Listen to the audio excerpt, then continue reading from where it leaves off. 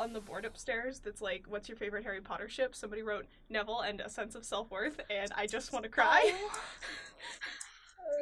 Rec.me. Oh.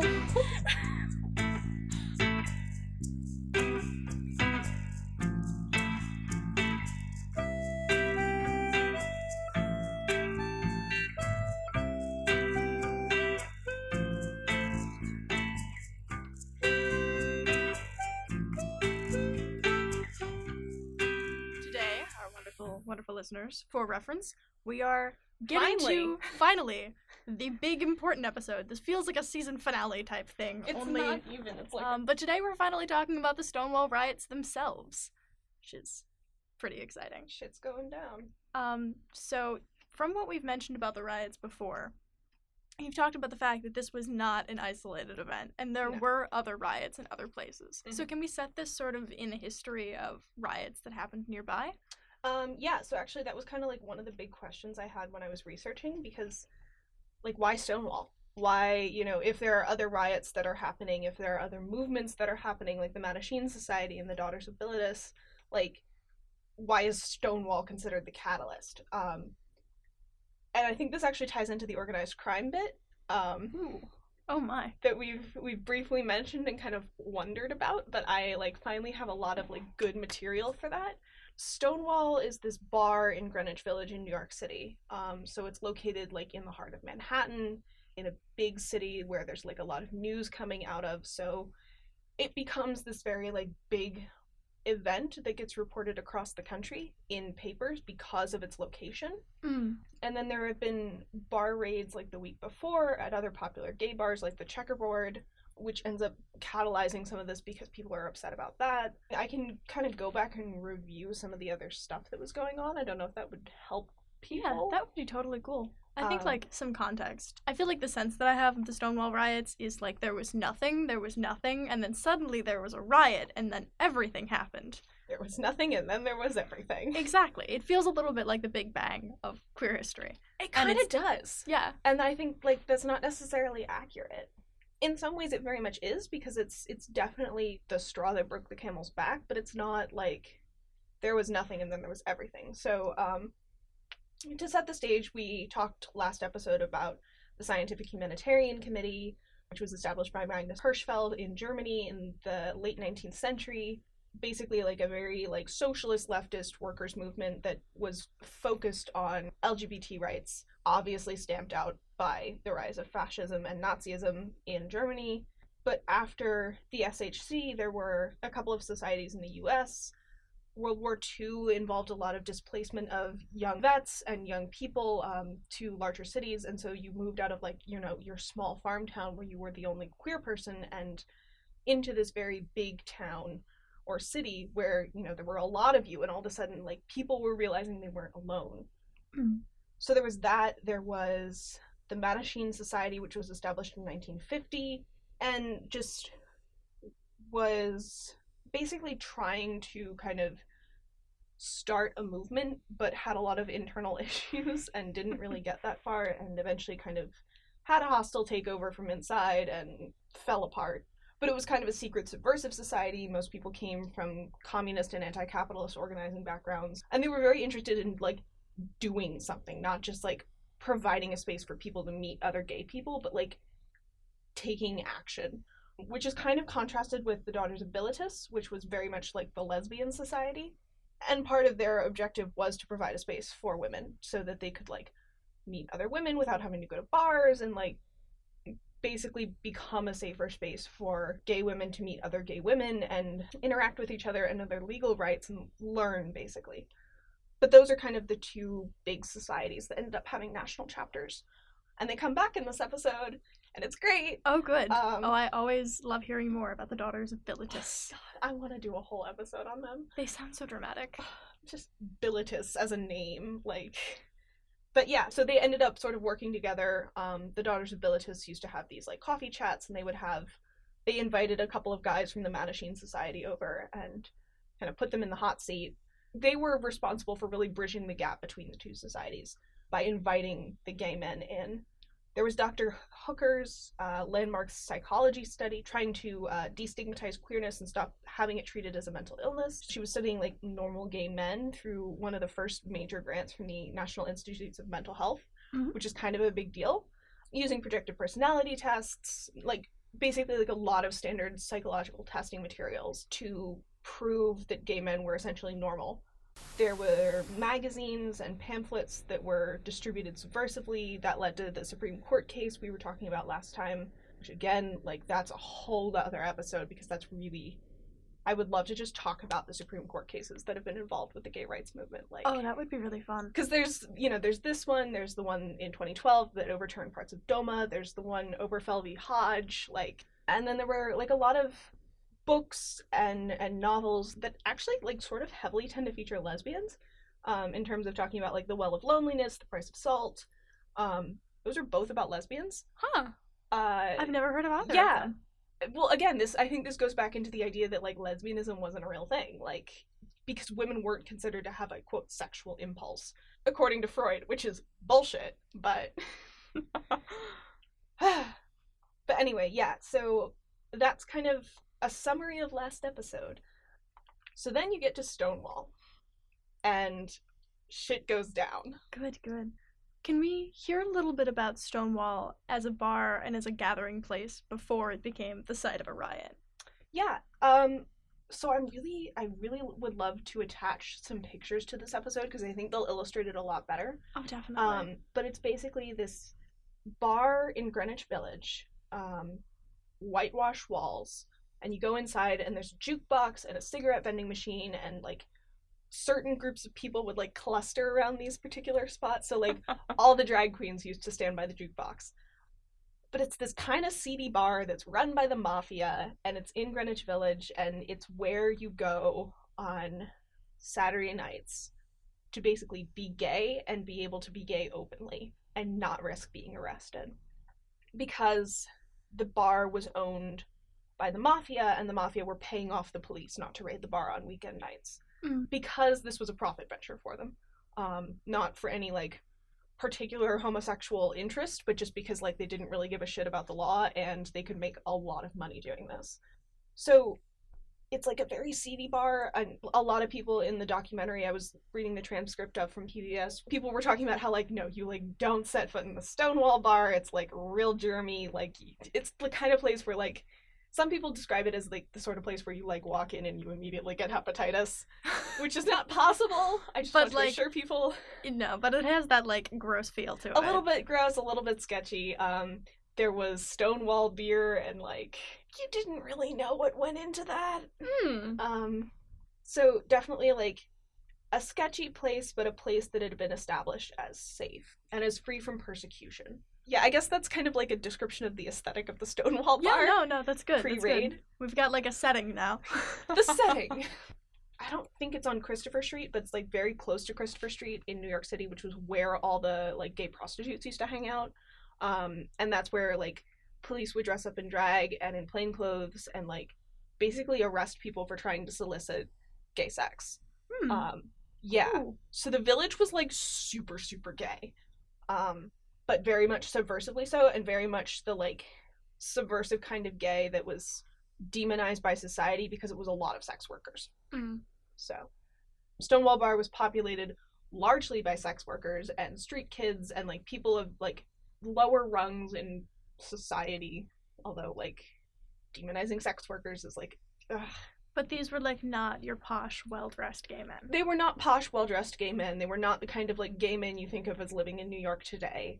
They were, like, very much on the bottom of the social hierarchy. They were very much victimized and vindicated and just generally demonized and made to seem like they were just, like, slavish, terrible people who had no morals and yada, yada, yada.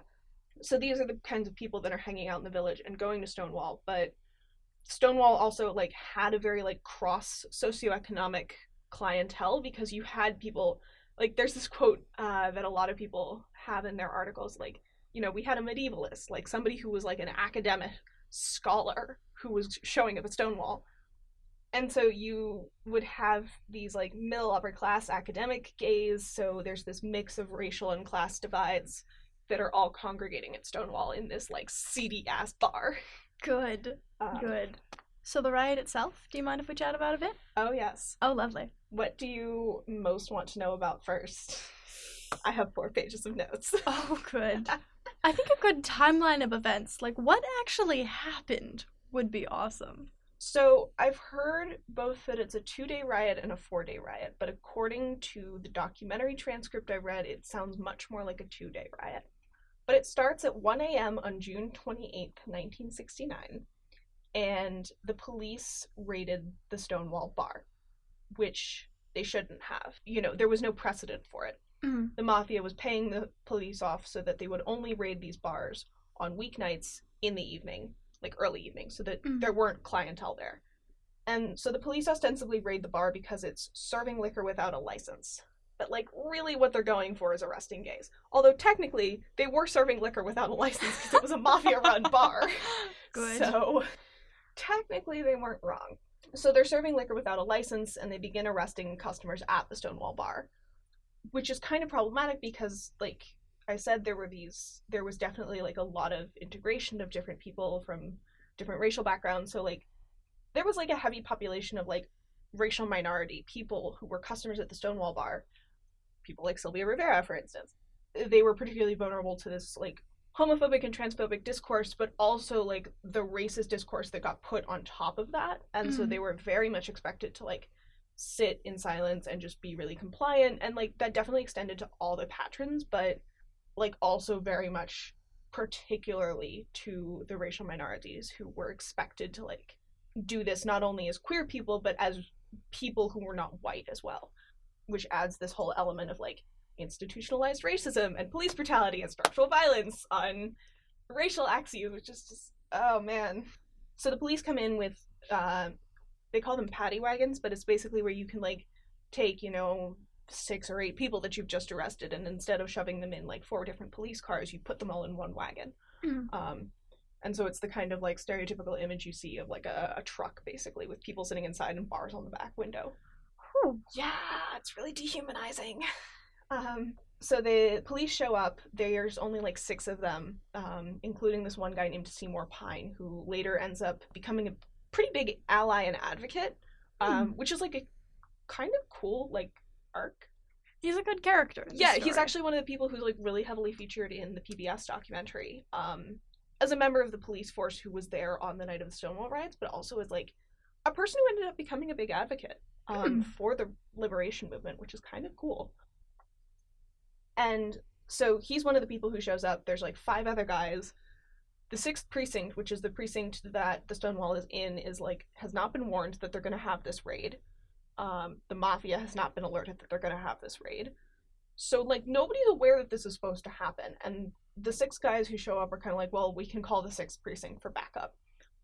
But we'll be fine. Like, there's 6 of us. They're going to be compliant. We'll get the arrests done. It'll be great. Good for us. That did not go that way. Just in case, like, that wasn't abundantly clear. So these six police officers show up and they start arresting people. And then you have people who are basically Sylvia Rivera and Stormé starting to fight back and starting to really, like, push against the police arrests and the brutality, and, like, they'd put them in the paddy wagons and then they would get back out again. And somebody recalls, like, people throwing copper pennies at the police officers, like coppers, as a sort of, like, derogatory name for cops, and, like, basically just, like, refusing to take the cops' shit, which is super cool. So the NYPD end up locking themselves inside the bar, and this is, like, still the 6 guys. So they lock themselves inside Stonewall with some of the patrons that had been arrested, but basically they're kind of like, all right, we need backup, so we're going to lock ourselves inside the bar, lock most of the people outside, and call for backup. But they have plywood over the windows of the Stonewall bar because, they're trying not to, like, let people from the outside see that there are gay people in there. But some of them have holes in them, so people start throwing matches through the holes from the outside, and, like, hundreds of people are starting to, like, congregate outside of the bar. And there's actually a group of 3 or 4 people who removed a parking meter from the sidewalk and used it as a battering ram. I mean, basically, it sounds like this was sort of, to them, must have felt like a bit of a hostage situation. Yeah. There were people still inside of that bar. Yeah. And they could not see what was going on. Yeah, so they're starting small fires inside the bar with, like, gasoline and lit matches, and basically, like, the cops are kind of like, holy shit, we need backup.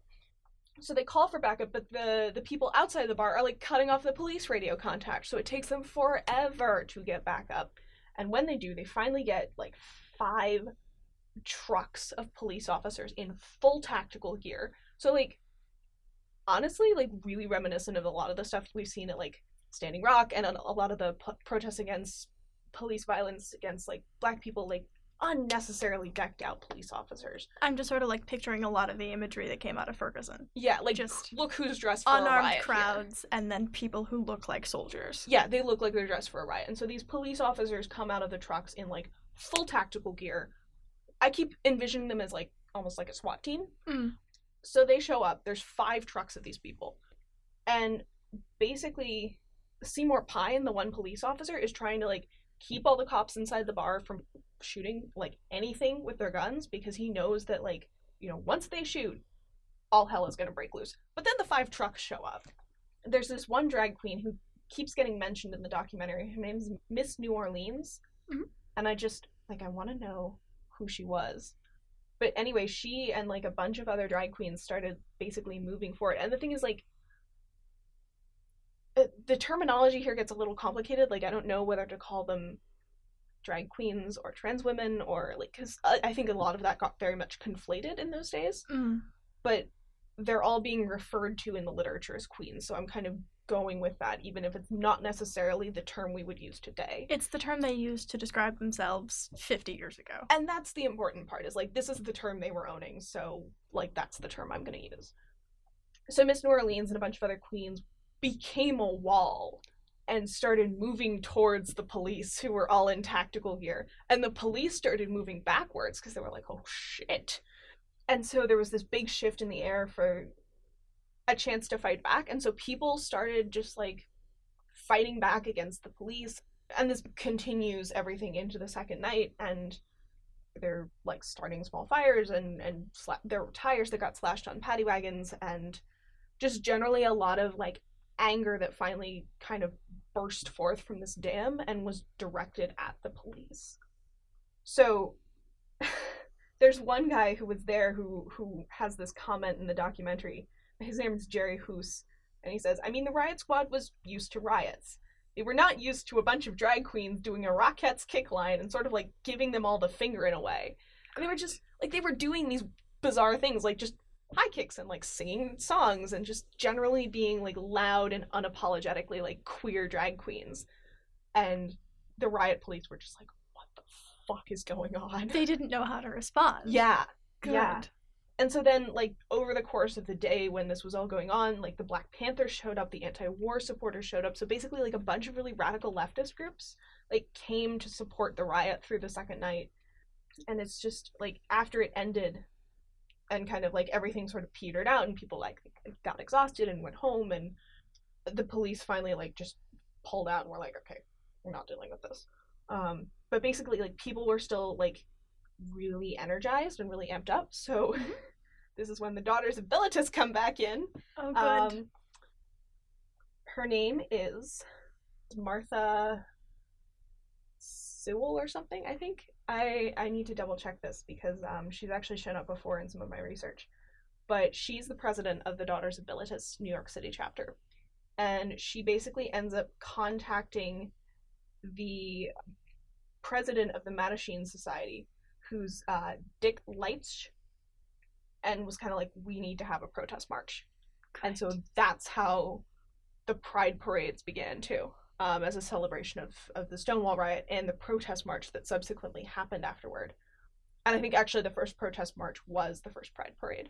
But yeah. Good. So Pride parades they look a lot and feel a lot like protest marches, because the first one was protest march. The protest march in reaction to the Stonewall riot. And it's sort of like, I think it's definitely like with the commercialization and the acceptance, quote unquote, of gay people, it's definitely become more of a celebration, but like my understanding is that in the South, especially, like, pride parades are still very much more of a protest march.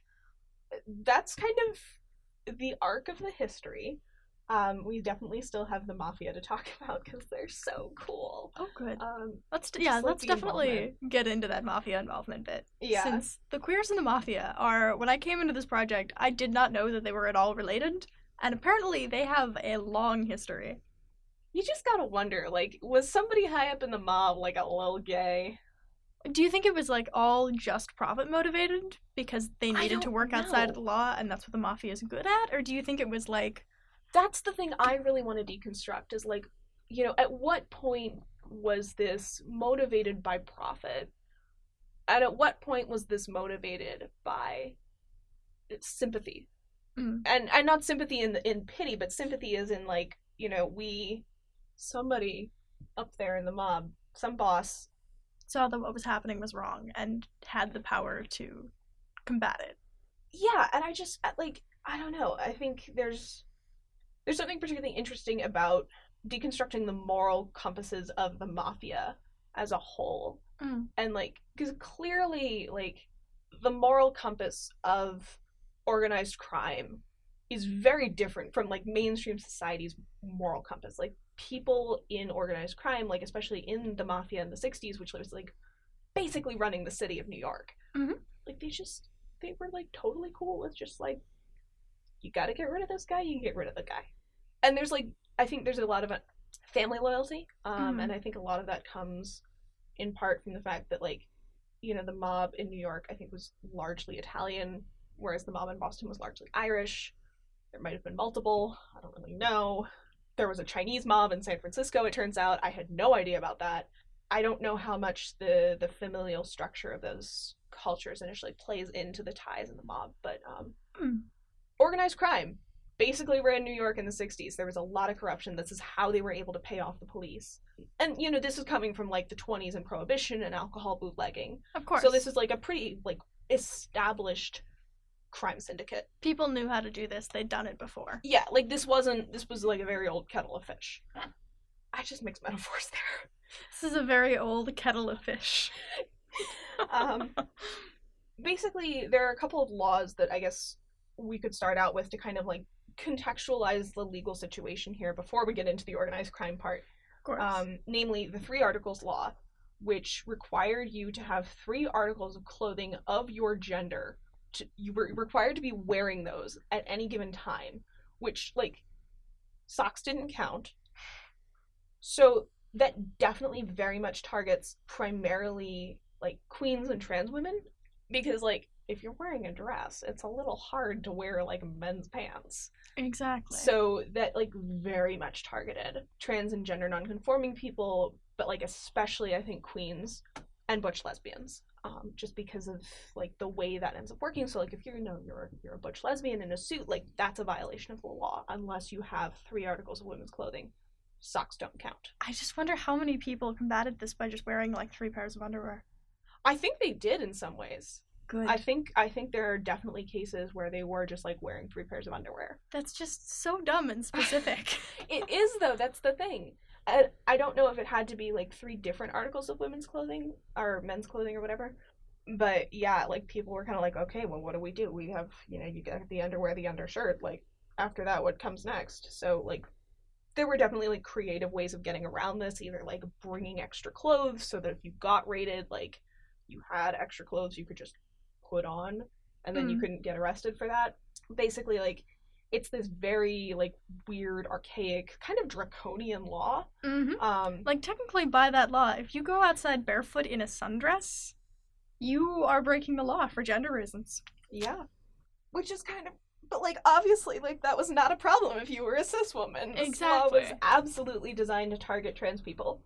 And then there was the issue of entrapment, which meant basically cops would, like, hang out in the walls of bathrooms and dress and drag in plain clothes, and they would basically, like, use these sort of deceptive means to make arrests of gay people for soliciting, for loitering, for homosexual acts. They were, like, pretty devious about it. And they were, like, basically hiding in the walls of men's restrooms and listening and, like, trying to catch people in the act of going into the men's restroom to have gay sex.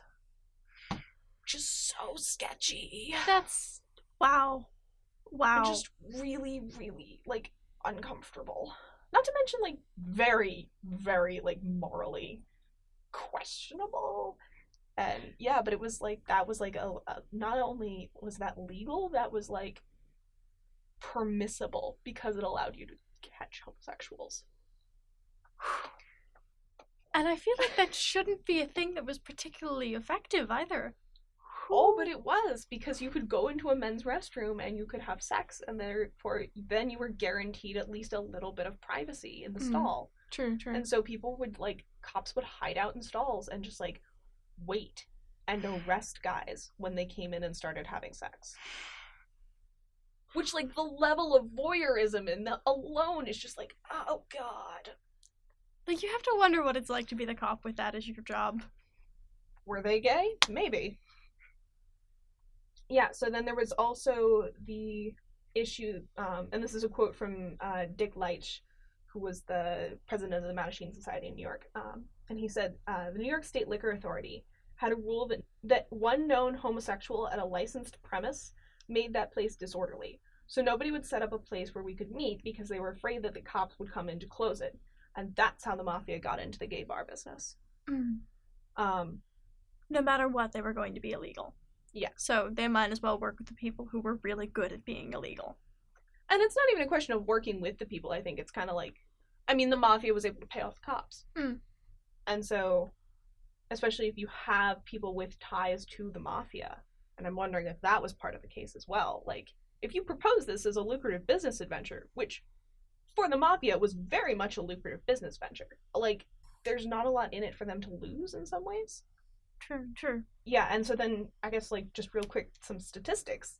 On average, 500 people were arrested for crimes against nature, aka homosexual acts, and 3,000 to 5,000 for acts of loitering and solicitation every year in New York City during, like, this era of time. This was, like, all, like, specifically targeting gay people. I don't even have words right now. Yeah. That's, wow. Absurd. That's and terrifying. Because if you've ever read Stone Butch Blues, it's not a good time what they do to you when you're arrested. I actually haven't read it yet. But yeah. So basically, like, there's some laws, there's some background for you. So the mafia gets into the gay bar business. And this is a profitable venture for them because they're supplying the liquor, they're supplying the cigarette machines, they're supplying the jukeboxes. So really all they have to do is, like, pay for the premise. Yeah, their biggest, and it sounds like the premise was really seedy, so their biggest expense was bribes. Yeah, basically. But they were basically getting this liquor from, like, stealing it from trucks. So they were bootlegging the liquor and then watering it down and selling it at, like, twice the price. And basically, like, making a profit off of this. So they operated a bunch of gay bars, including the Stonewall. And so they didn't have a liquor license because it's the mafia. They're not going to apply to the city of New York for a liquor license. That would be like inviting the police into their organized crime syndicate. And so they ended up paying off the cops to keep them from shutting down the bars and paying them off to keep them from raiding the bars at peak hours, including 1 a.m. on a weekend night. So when they were paying off the police weren't supposed to come at 1 a.m. on June 28th, but they did. And that's why it became such an issue, because, like, this was supposed to be a safe time of night to go to the Stonewall Bar. It was supposed to be, like, safe, and you weren't going to be arrested, and the mafia was going to, like, keep the police away, and it didn't end up happening. Basically, organized crime and gay people have a long and centrally entwined history, which is fascinating. Oh, absolutely. And I feel like it's really not a thing that people talk about. Well, yeah, but, like, no one wants, I think, to link gay people with organized crime, because I think it very much would detract from the idea that, like, we're just like you. True. And I think gay people in general, we talked about this a lot in the first episode, but are really into, or at least a certain subset are really into this whole assimilation bit. Yeah. And the we're just like you narrative. Do you think it was intentional, or do you think it was just 6 officers who thought they could make a lot of arrests one night? I think it was 6 officers who thought they could make a lot of arrests one night. Seymour Pine is listed as being from the, quote, morals division. So I think it was a question of, like, people who thought they could make a lot of arrests in one night, and I don't know. I don't really understand how paying off the cops works in the mafia, except that I feel like somebody's head is on the line there, or fingers, or other part of the body. But yeah, I think it was a couple of guys who thought they could make some arrests, and got way more than what they bargained for. Indeed.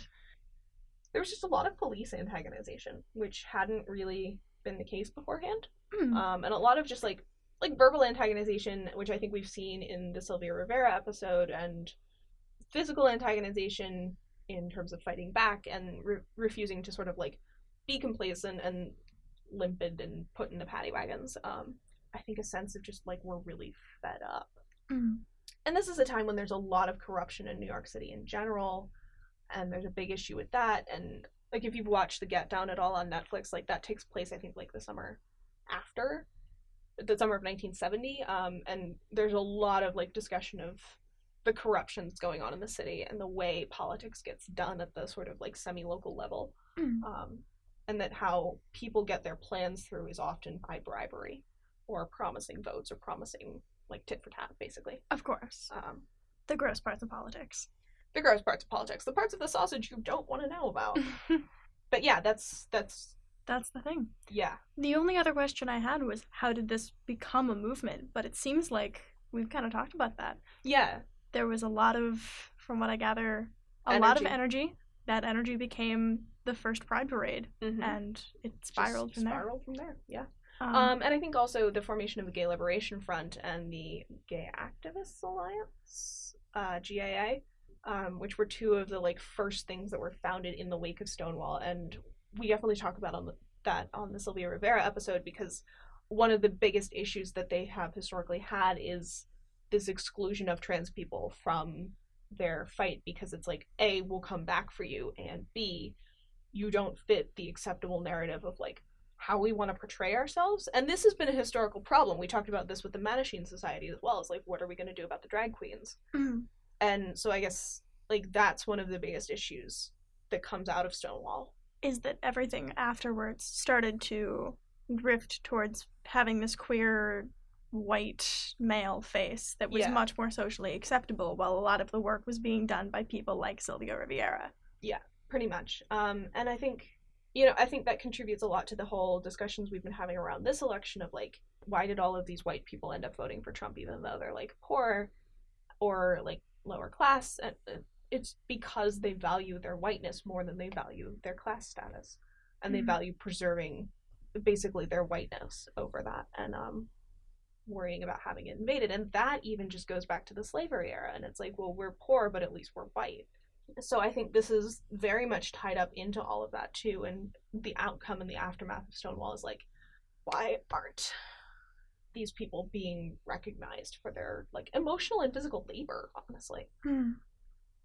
Yeah, no, that makes a lot of sense. And I think this also has a lot to say about protests, too. There have been just a huge rash of protests recently regarding Trump, regarding the Dakota Access Pipeline, regarding everything. And I've heard a lot of talk on this campus especially about, what are they doing? Like, is there a point to protests? And I think there's been a consensus in the people around me that protests are just anger that's not direct anywhere and doesn't do anything.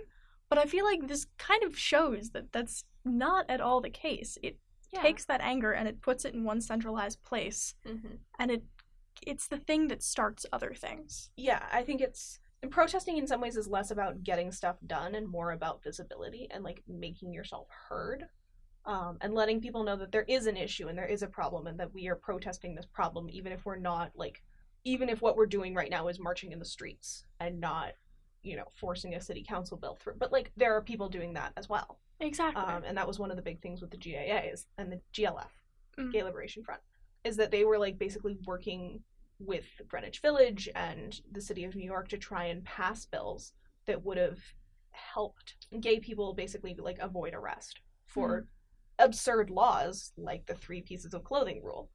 Again, as we talked about in Sylvia Rivera, and I don't want to like spoil too much of that episode. It's coming up soon and it's pretty great. But like these laws often didn't include language for trans people and genderqueer people and people who, like, didn't fit the binary narrative of, like, strict homosexuality. All right. Any closing thoughts? Things that you haven't mentioned yet that you would like to? I don't know. One thing I was really mad about with the PBS documentary is that everybody featured in the preview, because you have to purchase the documentary access, which I didn't do, but I read the transcript. But everybody featured in the preview was white, or at least, like, white passing. Yeah. And most of them were men. And I was just kind of like, stop perpetuating the narrative that these are the people who, like, were most active and, like, the catalysts for this riot, because we know who the catalysts were. It was Sylvia Rivera, it was Marsha P. Johnson, it was Miss Major. Like, these were the people who were fighting back the hardest. And I think it's absolutely ridiculous that somebody who's, like, that a group who's basically as nonpartisan and is, like, generally good as generally PBS. good at news as PBS is, like, ignoring this. And I think there's a certain reason for that, and I think that reason is this documentary was made after a lot of these people were too old or had died. But why are they all white men? And, like, there's definitely some women in there, but I don't know, you know, if there are any people of color in there, because I had to read a transcript, but I just really want to know. Yeah. I mean, it's definitely a long-term issue that's still continuing today. And the problem is, I think, you know, the biggest issue is that we are losing these voices. Because, you know, it's been almost 50 years. It's going to be 50 years in 2019. Like, that's a long time. Exactly. And everything that isn't archived is lost. I don't know. That's not really a thought I want to close on in some ways, that frustration. But I think, like, reading this transcript and doing the research for this episode and for the last one is just very much, like, spawned, A, further things I want to talk about, and B, like, there's so much I didn't know about what happened before. And I think I was very much in the same camp as you, where I was kind of like, there was nothing and then there was everything.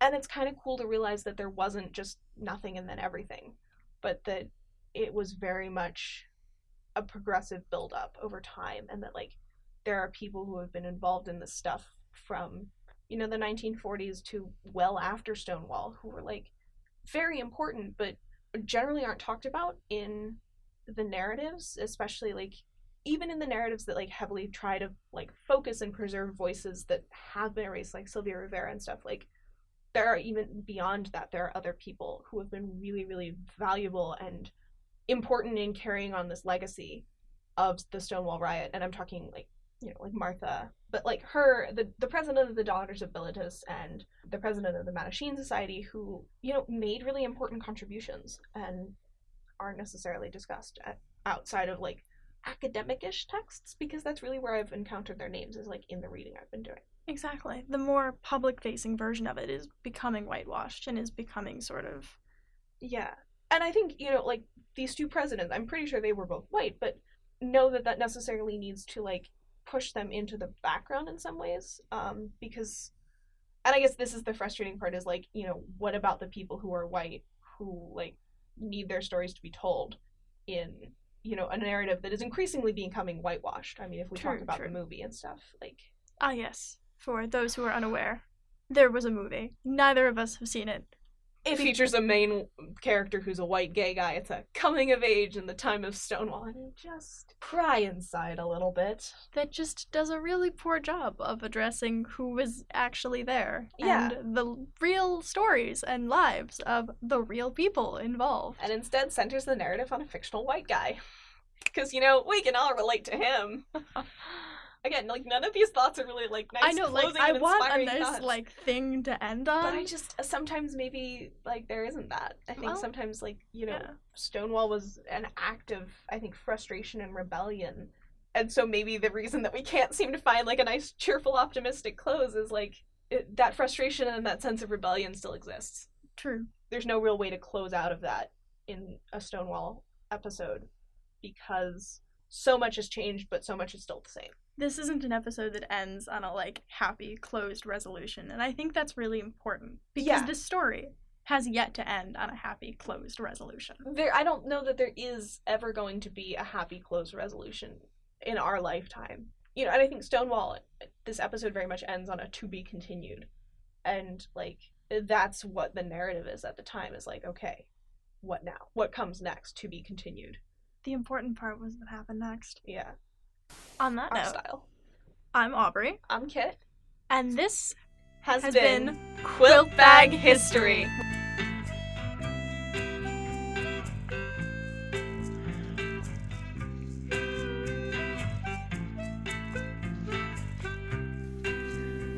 We here at Quilt Bag History would like to thank Elise Brown for our wonderful intro and outro music, which you should be hearing right now, Kit Mitchell, our creative mastermind and entire research team, and Averill Angle, Genevieve Wong, and myself, Aubrey Simonson, as our editing team.